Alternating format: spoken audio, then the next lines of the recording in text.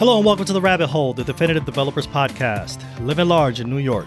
I'm your host, Michael Nunez, and I have friends with me, people. We'll start with Dan Mason. Hey, how's it going? Melissa Wanish. Hello again. And Stevie Oberg. Hello. And today's topic we'll be talking about, is AI a friend or foe? Can we get ahead of it? I can assure you, folks, if you're listening, that I'm not talking robots. I have real friends and coworkers who are here with me who want to talk with me about AI, which is great. I imagine if you're listening, you may have had an opportunity to work with some form of chatbot or, some kind of AI tool that exists out there. And I brought these lovely folks to ask the question, should I be terrified of AI? Like, am I at risk as a human person in the workforce? Dan, what would your answer be if someone said, hey, are the robots going to take our lives? What are we going to do? Or should I be terrified? Go ahead, Dan. What do you think? Yeah, no, I don't think you should be terrified. I think the whole thing is fascinating. It's more just that, we don't know exactly where this is going. And I think that's the scary part, right? But we've seen a handful of things that these things are good at. We've figured out some ways to use it in daily life and some ways that are still just pure, experiments and fun. And the thing they say, right, is that all the best things start as toys, right? You never know exactly when you end up, sort of figuring out how to make it real. So I think we're still in the toy phase, but even the toy phase is actually scarily close to some of what we do for work. So that's part of why this is freaking people out, right? It is very close to what you do. And then Melissa, you mentioned earlier before we started recording the term emergence. So first and foremost, I have to learn know these words and whatnot. But you mentioned emergence is the scary part. Tell me, what is an emergence? And I found that to be scary when I read about machine learning emergence and how it will learn to do things it wasn't told to do in the first place.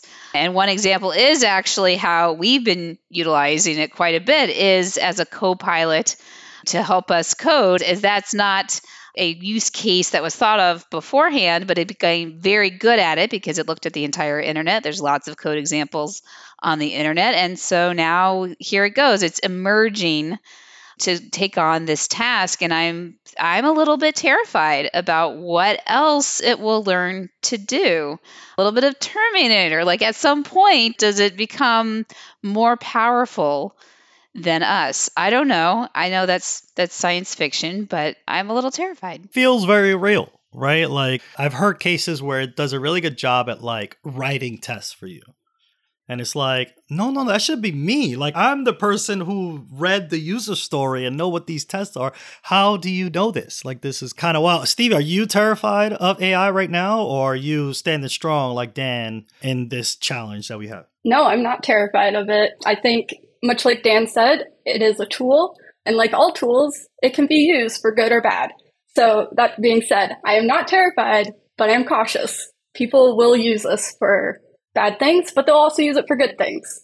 And that balance is kind of where we sit, I think, as developers.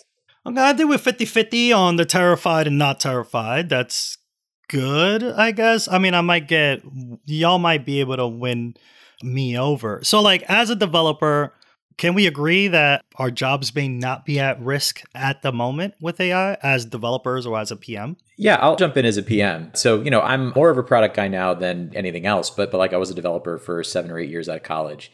And the thing that struck me with this stuff is that I still know what code looks like, right? I can still think it, I can still write some of it, but literally the last code that I pushed to production was C++ on a Palm Pilot. It's been a long time, right? So when I actually looked at this thing, I was I have no idea where the semicolons go, but I kind of know what I want. Can you write this for me in TypeScript? That's actually what I use this thing to do. And it wrote fine TypeScript. I had to figure out where to plug it in. I still had to host it, right? And that was one of the big things was these things don't yet do DevOps, right? We might get there, right? There are platforms that are starting to do this and basically pumping bot code straight into a thing that runs. But, there are still gaps that I think people fill in. That may not be true forever, but it's true right now. It's very interesting that you mentioned DevOps as a guide a segue to kind of like the next thing I want to talk about. So it's not like as developers and PM, it seems like you can utilize the tool to your advantage, right? But like, what about other jobs? Like as a human, the first thing that comes to mind is similar to DevOps being the internet pipes. Like I don't see a robot replacing plumbers, like actual pipes that deal with water. Do you have an idea? Does anyone have an idea or thoughts on like what jobs could be at risk because of AI? I think content creation is very much at risk, just in general, right? Like it's both because a lot of content creation is built off of data that you can, suck out of a database anytime you want, right? Like it's actually been true. So I'm a fantasy baseball and football player, right?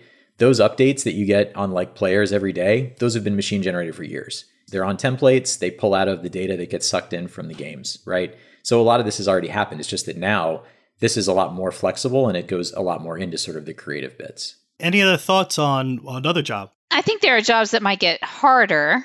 I've heard a lot of sort of general talk about teachers and professors sort of navigating that plagiarism line. How do they navigate that now? Now, some of their jobs may become easier, write me a lesson plan with blah, blah, blah, and they put it all together, right? So that becomes easier. That's time saving. Gets them started. Maybe they fill it out more. But then they have to battle plagiarism and battle, sort of those more ethical conversations. And I am so glad that I am not in a position where I would be writing papers because I would have used it to plagiarize all of my papers. I was a crappy college and high school student. So I'm glad that I didn't have those tools and I was forced to write really bad papers because I would definitely lean to this. I'd be a problem. I'd be a huge problem with plagiarism. And I'm so glad there weren't iPhones when I was in high school, so that I had to like physically use a pen to write a thing. Stevie, any jobs you have in mind that wasn't mentioned that could be at risk or could be enhanced? Yeah, it's kind of in line with the content creation, to be honest. I am less concerned actually about generating content and more concerned about the jobs that like edit those content. I think that's really where AI will thrive because I think the best content is the content that comes from our own experience. And AI doesn't experience things, especially not how we do. You don't have an AI walking through life. Does an AI dream of electric sheep? I think that's like a phrase or something of that nature, or book, if I recall. But I don't know. Yeah. And I think we could go into the leverage. I'm actually curious to hear how have y'all leveraged AI in the workplace? I think, Dan, you mentioned like, hey, write this thing and do it. How would you do it in TypeScript? I have one like real professional usage that I have for AI and then one really, really ridiculous. Professional, and you don't have to come up with those two. It's fine. I was at a client and they wrote Java, which I haven't written Java in like 4 years. So I had to like, do prompt driven development of like, oh, how would I add a new item into this list? And it's like, oh, okay. And then, the AI didn't fully understand. So it was just giving me arrays, but like array list is the way to go in Java. So I had to like continuously like, okay, use this array list. Pretend that this is the object that I want to have the collection and then the other item that I want to shove in. How would you do it? Okay, how would a real Java developer do it? Like what latest API would allow me to do that? And it's like talks about streams. And I'm like, yes, people will think I'm a real Java developer because I'm just copy and pasting this code that I just used to do the thing. The very unhinged use of AI chatbot. Dan, you mentioned earlier in our conversation about how LinkedIn is just a crazy social media to navigate through. So I actually had it for an entire day come up with insane prompts on software development challenges pertaining to X. And it was like what I experienced the last day.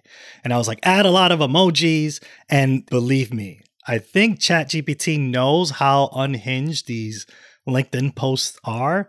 And if you haven't seen it, you can check out my LinkedIn. I think it's Michael J. Nunez. And it's the only time I've ever posted. So like, it's crazy. I mean, has anyone, Steve, I'll ask you, what have you used a chatbot or like a cartoon bot, if you will, for your daily life or for programming purposes? I think the main way I've been using it thus far is a replacement for Google. And so, yeah, just searching things like CSS properties and seeing how it would recommend me using it.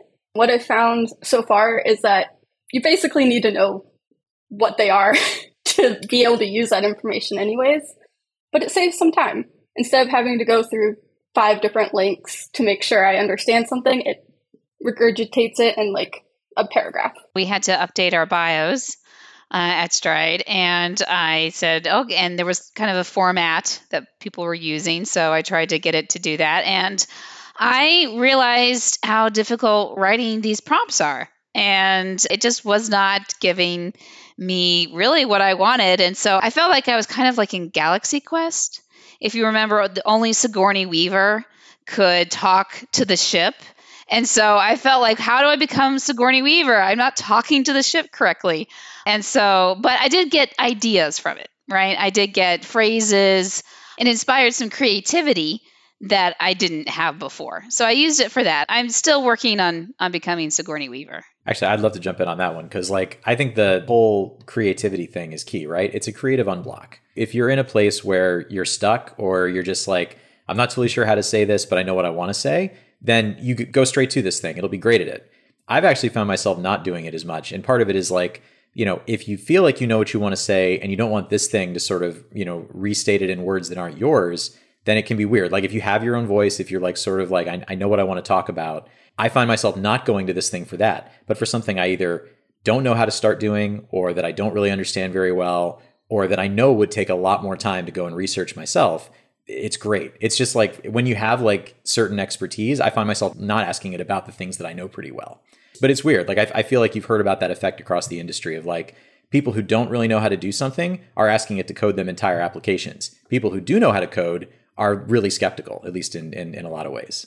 Yeah, because sometimes you have to look at it. I mean, I don't know if y'all have ever experienced it, but like the chatbot will straight up lie about certain things. And it's like, no, like that is not true. Here's an example. I've used it. I am terrified of like emailing people. So I'll often be like, hey, write me an email that asks the appliance person about, you know, fixing my dishwasher or whatever. And like, you know, and it's really formal. So I'm like, no, that's way too formal. But like the email that I had to generate was like, oh yeah, and I've done everything I could in my power to see that like it worked. Like, no, I didn't. I didn't even open it. I just saw water spilling and I need someone to fix it. Like, why would you say that I tried something? Like, don't lie to me. Don't lie for me either. Like it's wild.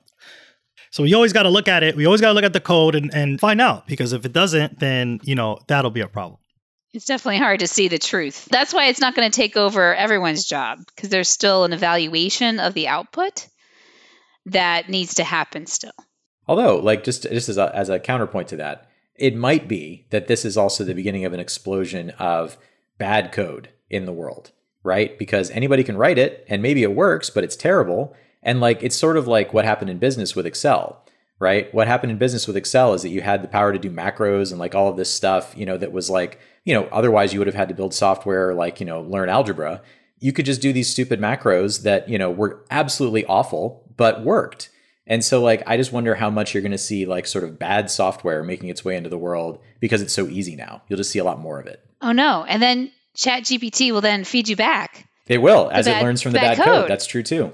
Oh no. Something to be afraid of. So we got to teach it design patterns. That's what we should have it do. I want to talk about, so say, could I like separate and have my own personal chatbot that like I feed it code and it's only the best code, the best kind, and privatize it? Is it a way to like spin that up and, you know, ensure that like information that I shared with it may not be on the internet, right? I would hate for it to somehow in another person's chatbot spit out my social security number. That'd be terrifying. So I'm curious, like, is there a way to make it like to silo it from a given data set and then use that to your advantage based on your context and documents? Yeah, no, there definitely is. And we've started experimenting with that a little bit. And I think the thing that we found so far is that it takes a fair amount to just understand the moving parts, right? And so as soon as you understand all the stuff that you need to make that happen, it's totally doable, right? And I think the thing that we're hoping to help people figure out is what is the right size and scope of, you know, one of these language models for you, right? You may need it to do one very specific thing. Cool, we'll train it up, we'll put it in a box and you're done. You may want the full power of ChatGPT, but with some idea of, you know, what your business is like. We can do that too, right? It really just depends on your requirements, you know, data security things, cost, like all of that, you know, is going to sort of slide things around. But once we know what, you know, really makes sense for you, we can figure that out. It's definitely doable. It is good that like we can have other if there are some like proprietary documentation or IP that companies can then silo their automation to be a little bit more specific to their business domain. I think for now, I'm probably not going to make my own, and I'll make sure I don't put my social in any chat box or in any text box for that matter, unless I know it's secure for me to do that. But I think we learned. Some people are terrified. I'm sorry, Dan, Stevie, I'm still scared. Like whether it's going to be bad code, it knows my social, or the emergence that Melissa mentioned earlier. So I'm scared. Y'all are going to have to hold my hand for this. But yeah, I mean, it is exciting though. I mean, I think it's been a minute since something like this has really caught on, right? That there's this sort of small thing that grows and grows and grows and everybody's doing it. I mean, that happened with social networks, right? So if you think about how that over time grew and grew and grew, and they were good and bad, and it's still evolving, I see this sort of, ChatGPT and large language models being in that realm of it's still so new. We're still like the college kids talking about who's hot or not. And then we'll grow up, and then our grandparents will start using it. So I think that could be where it's headed. Speaking of things that will date us, this will certainly date me. So like, I think I took an AI class in college. This would have been like 1998. And it was in Lisp, right? Because back then that was the thought, was that, oh, well, these things have to be able to program themselves. There was like none of this neural network stuff. There was like, nobody really understood how any of this worked, right? In like the mid 2000s, there was a guy, and he's still relevant today, Jeff Hawkins, who was actually one of the founders of Palm Pilot, and then basically decided he was going to take his Palm Pilot money and figure out how the brain worked. And so he founded this company called Numenta, which I think is still out there. And he's written a bunch of books, and the most recent one is called 1,000 Brains. So if anybody, I think that's what it's called. If anybody's interested, go read it, because what it basically says is the way the brain actually works is a lot like how these AI models work, right? It is actually just a bunch of these different systems making predictions, right? And that literally the brain is a prediction machine, just like these things are. So when you look at like emergences, that's actually a big part of it. They're essentially acting the same way the brain does, but they're not doing it with kind of all of the same systems in place. And one of the most optimistic takes I've heard is that because there's no animal brain in these AIs, they're probably not going to ever want to kill anybody. Fingers crossed. Because really, that's what the animal brain kind of is. The animal brain is fight, flight, kill, whatever. We didn't build that in. All you gave them was the neocortex. Hopefully that's a good thing. Fingers crossed. Hopefully hopefully that's a good thing. Exactly. Fingers crossed all across the board.